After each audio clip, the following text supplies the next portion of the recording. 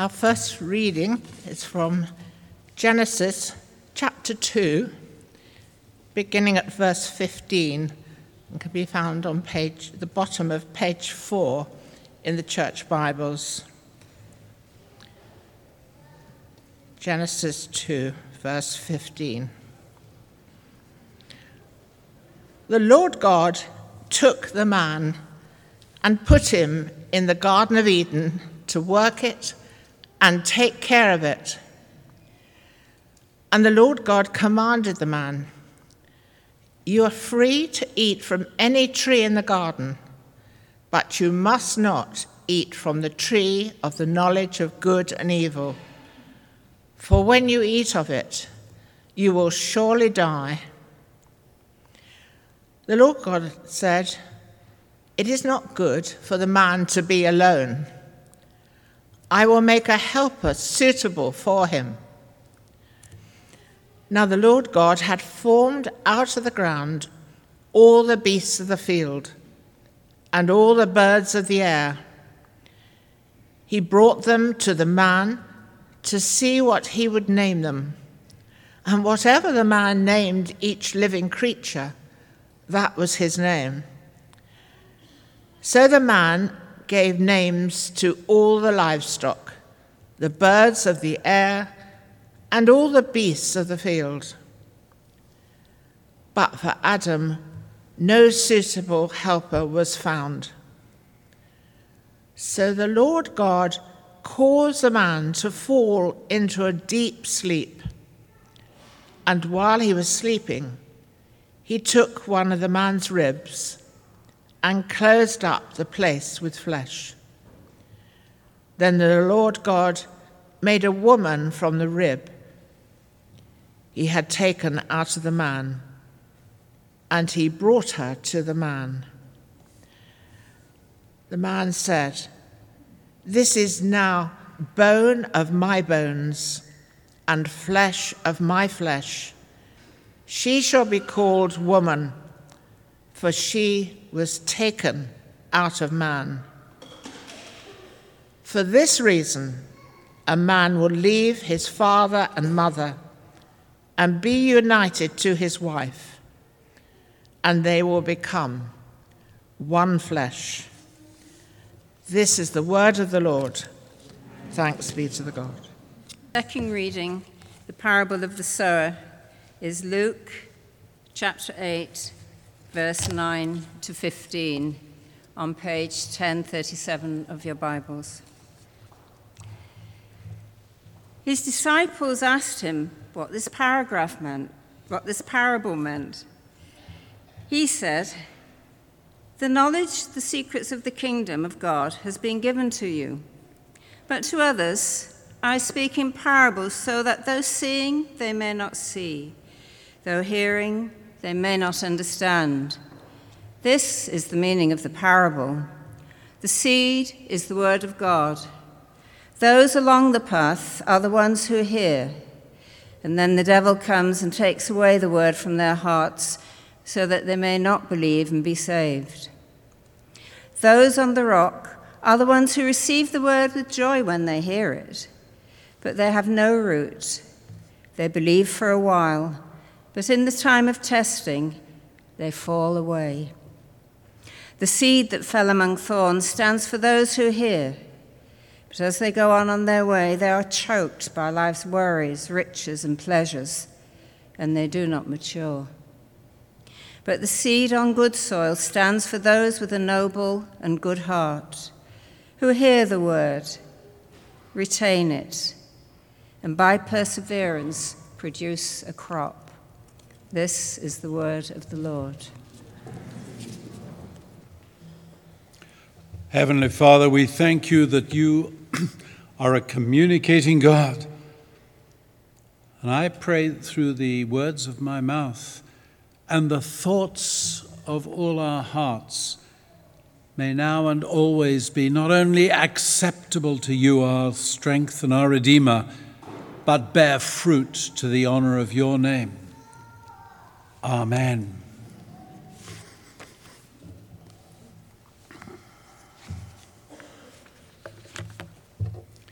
Harvest is a wonderful time of year. Wendy and I spent 7 years towards the end of my term of ordained ministry in the countryside, looking after 9 rural churches. And there was considerable competition between those 9 churches as to which one could produce the most beautiful display for Harvest Festival Thanksgiving. I'm glad I was never given the job of judging between them. So often in good weather, our countryside is absolutely superbly beautiful. And those of us who live in the city would do well to get out at this time of year into the countryside. I hope you didn't try yesterday. It was a little bit wet, but there are days when it's so beautiful. God has blessed the earth. Ever since he made the promise to Noah after the flood, as long as the earth endures, seed time and harvest, cold and heat, summer and winter, day and night will never cease. But his blessings go further back than the time of Noah to the creation of God. Amazingly, God drew man into his plan and partnership with himself in creation. We've seen evidence in front of our eyes this morning of a little baby in church, to which you're all supposed to go, "Oh, no, it's all right." But that's what God commanded us to do. Be fruitful and multiply. Not too many nowadays. Having made man in his own image, God blessed them and said to them, "Be fruitful and increase in number, fill the earth and subdue it." And later, as the creation record reiterated in chapter 2, words that the Lord God took the man and put him in the Garden of Eden to work it and to take care of it. Now, how many of you love gardening? 1, 2, oh no, there's a few more. Right. Can I say that your gardening efforts, in comparison with Adam's, are pretty useless?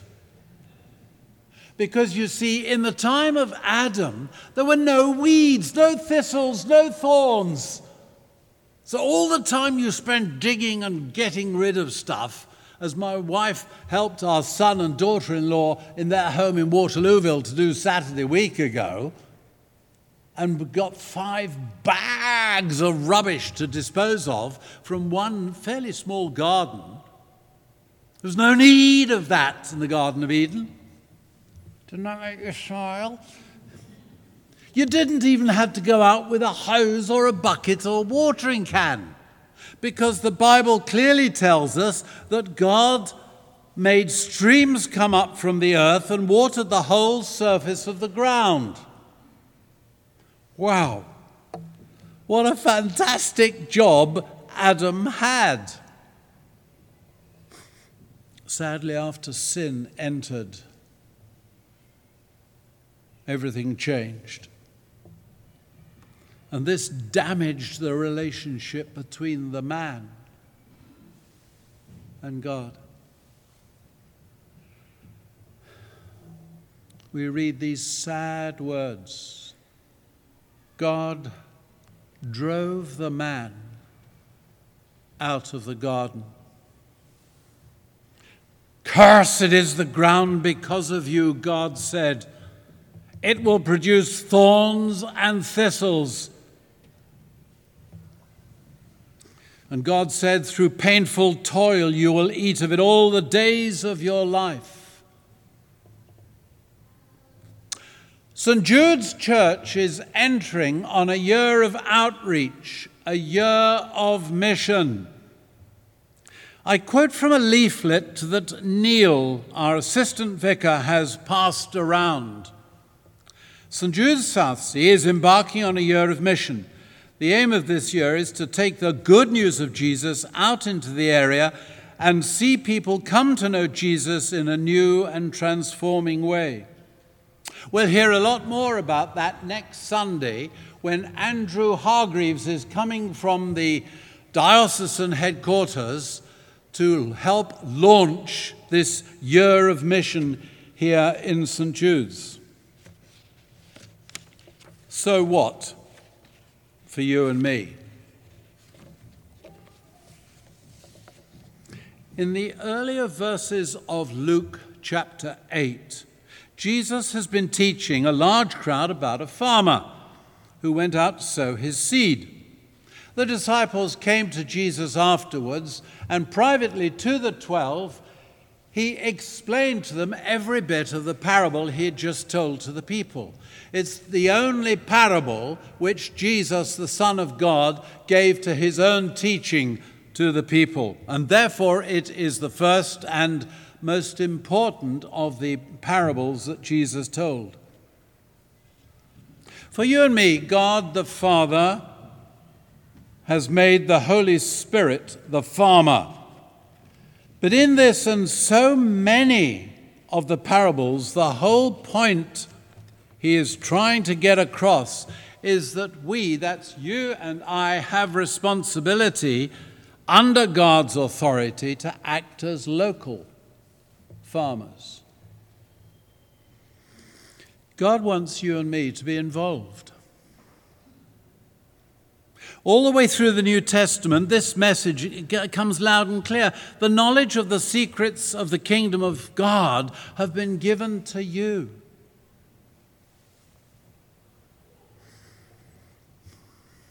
When Jesus' family turn up, as one gospel writer says, thinking he was mad and they wanted to take him away, and Jesus was told, your mum and your brothers and sisters are outside.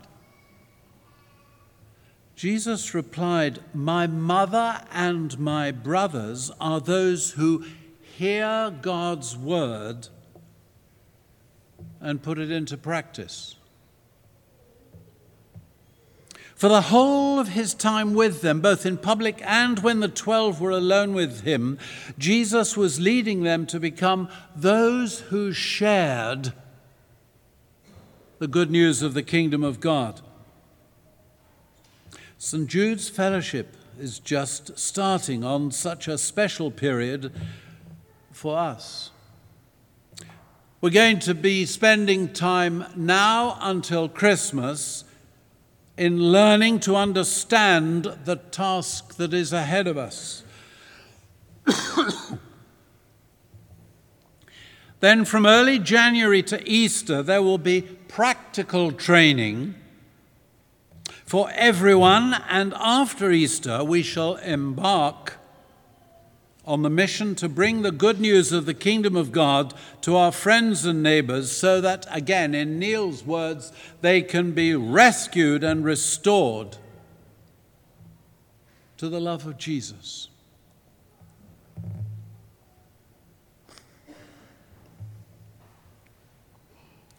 This pattern of training, practical help, and then in being sent out, follows very closely on the pattern that the Lord Jesus had with his 12 disciples.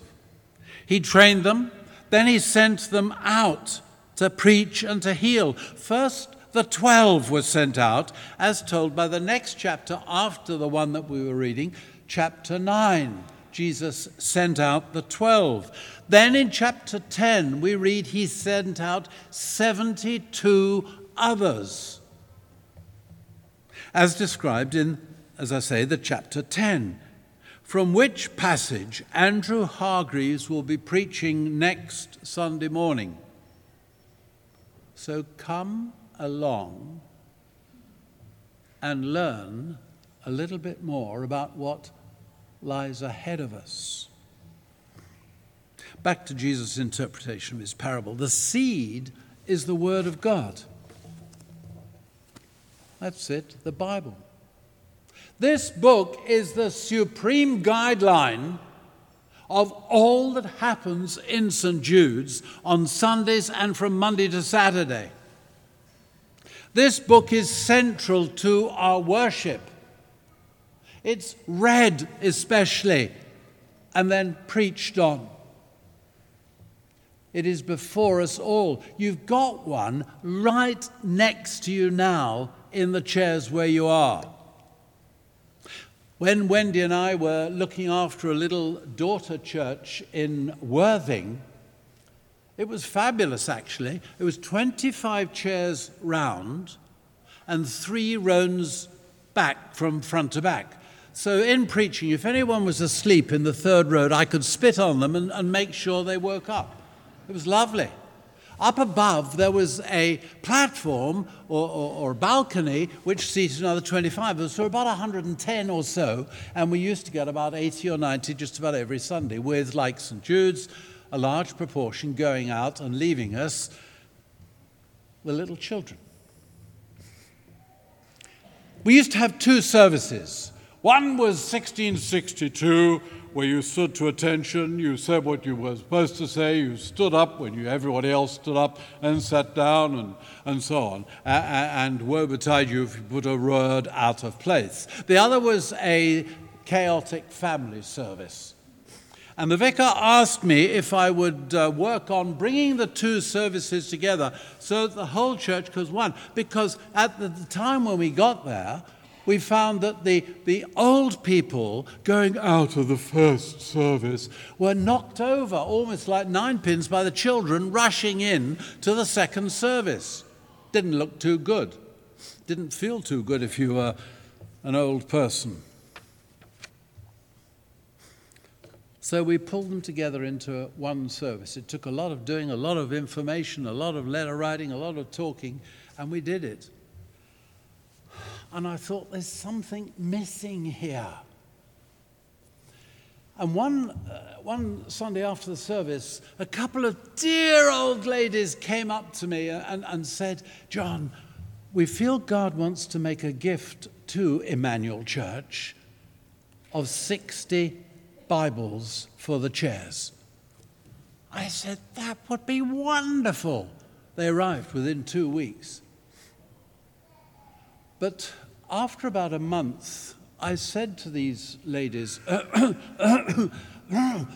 thank you so much for that lovely gift. Do you think we could have 20 more? And within a fortnight, there were 20 more.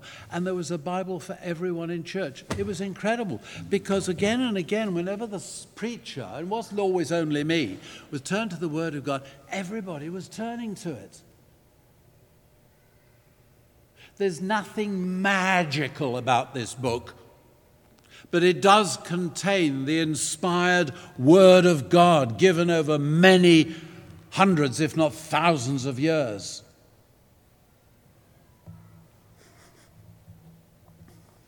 That's why it's so important in St. Jude's.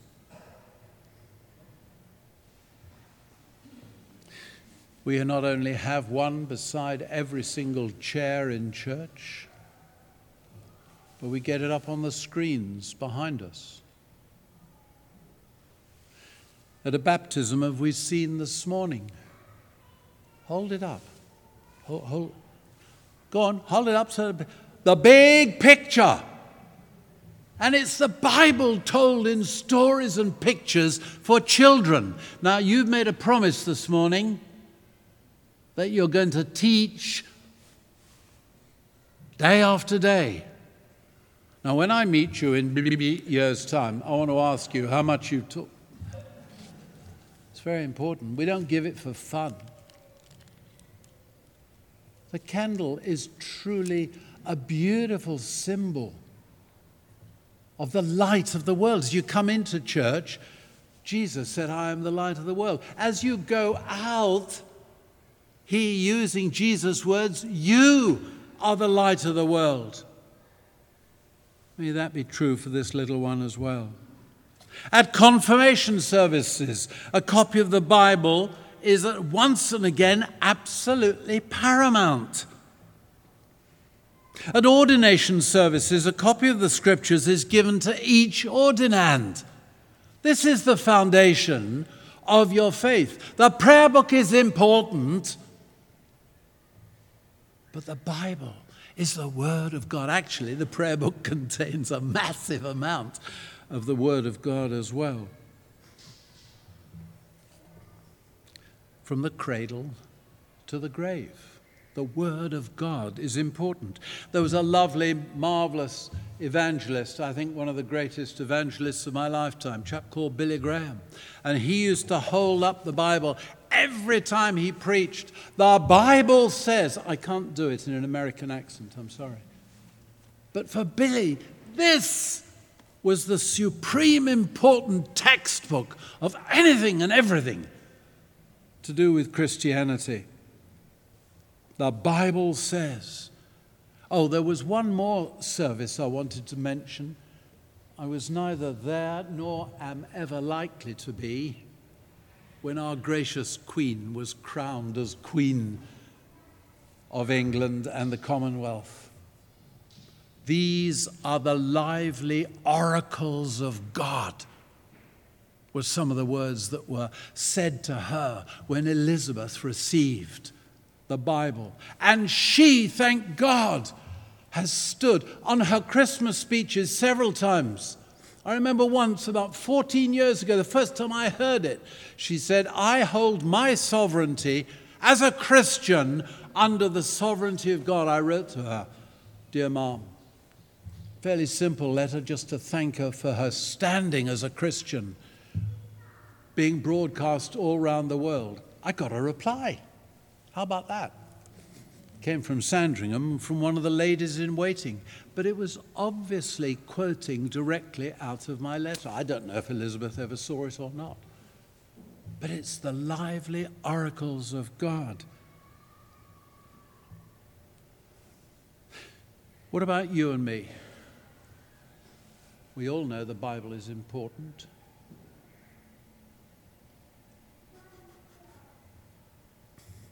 What about you and me in this year of mission, when the Bible will be your textbook? This is not Mike Duff's year. It's not Neil Smart's year or Adam's. It's not even a year for the PCC and the church wardens alone. It's for all of us. Hands up all those who aren't included in all of us. Oh, so that means you.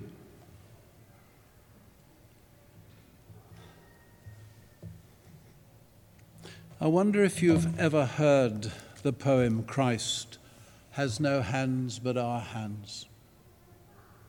The story is told in the last war that the city of Strasbourg was destroyed by Bomber Command in the RAF. There was a particular church that just became a heap of rubble, masonry and glass and broken timber. Devastating experience, as the people of Coventry also experienced for their cathedral.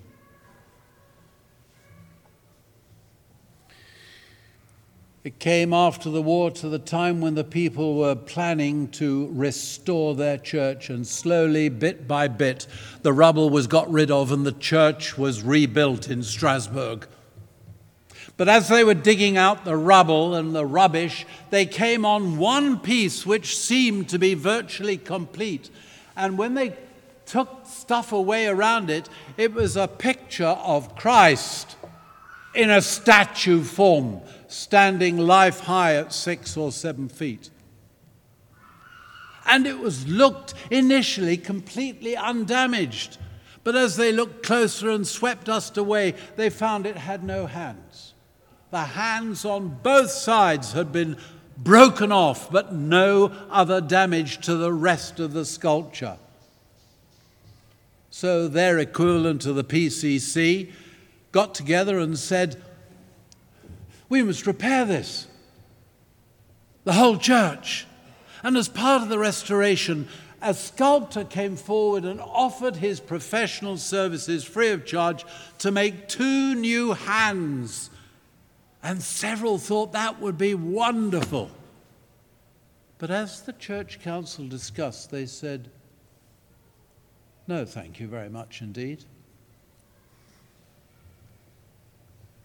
Our broken statue touches the spirits of men, but that he has no hands to minister to the needy or feed the hungry or enrich the poor, except our hands. He inspires, we perform." And Annie Flint wrote this poem. I found it in my father's Bible soon after the Second World War. Christ has no hands but our hands to do his work today. He has no feet but our feet to lead men in his way.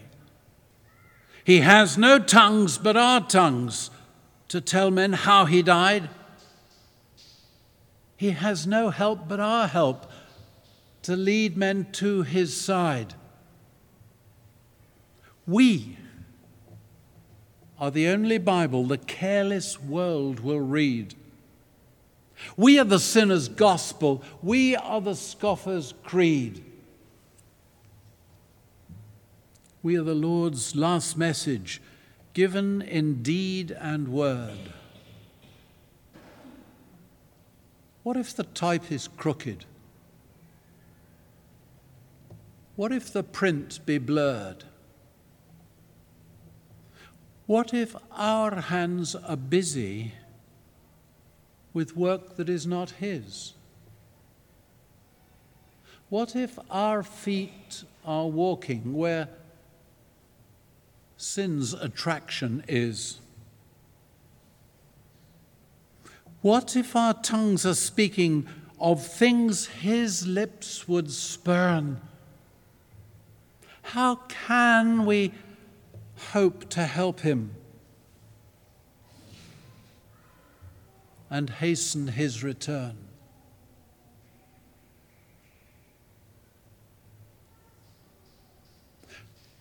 The Lord needs, yes, I say that again, the Lord needs each one of us in this year of mission, which we're going to learn more of next Sunday. There's no one should feel excluded in any way at all. You see, each one of us, if I asked you to write down on a piece of paper the names of the people that you know well, it would probably amount to about 100.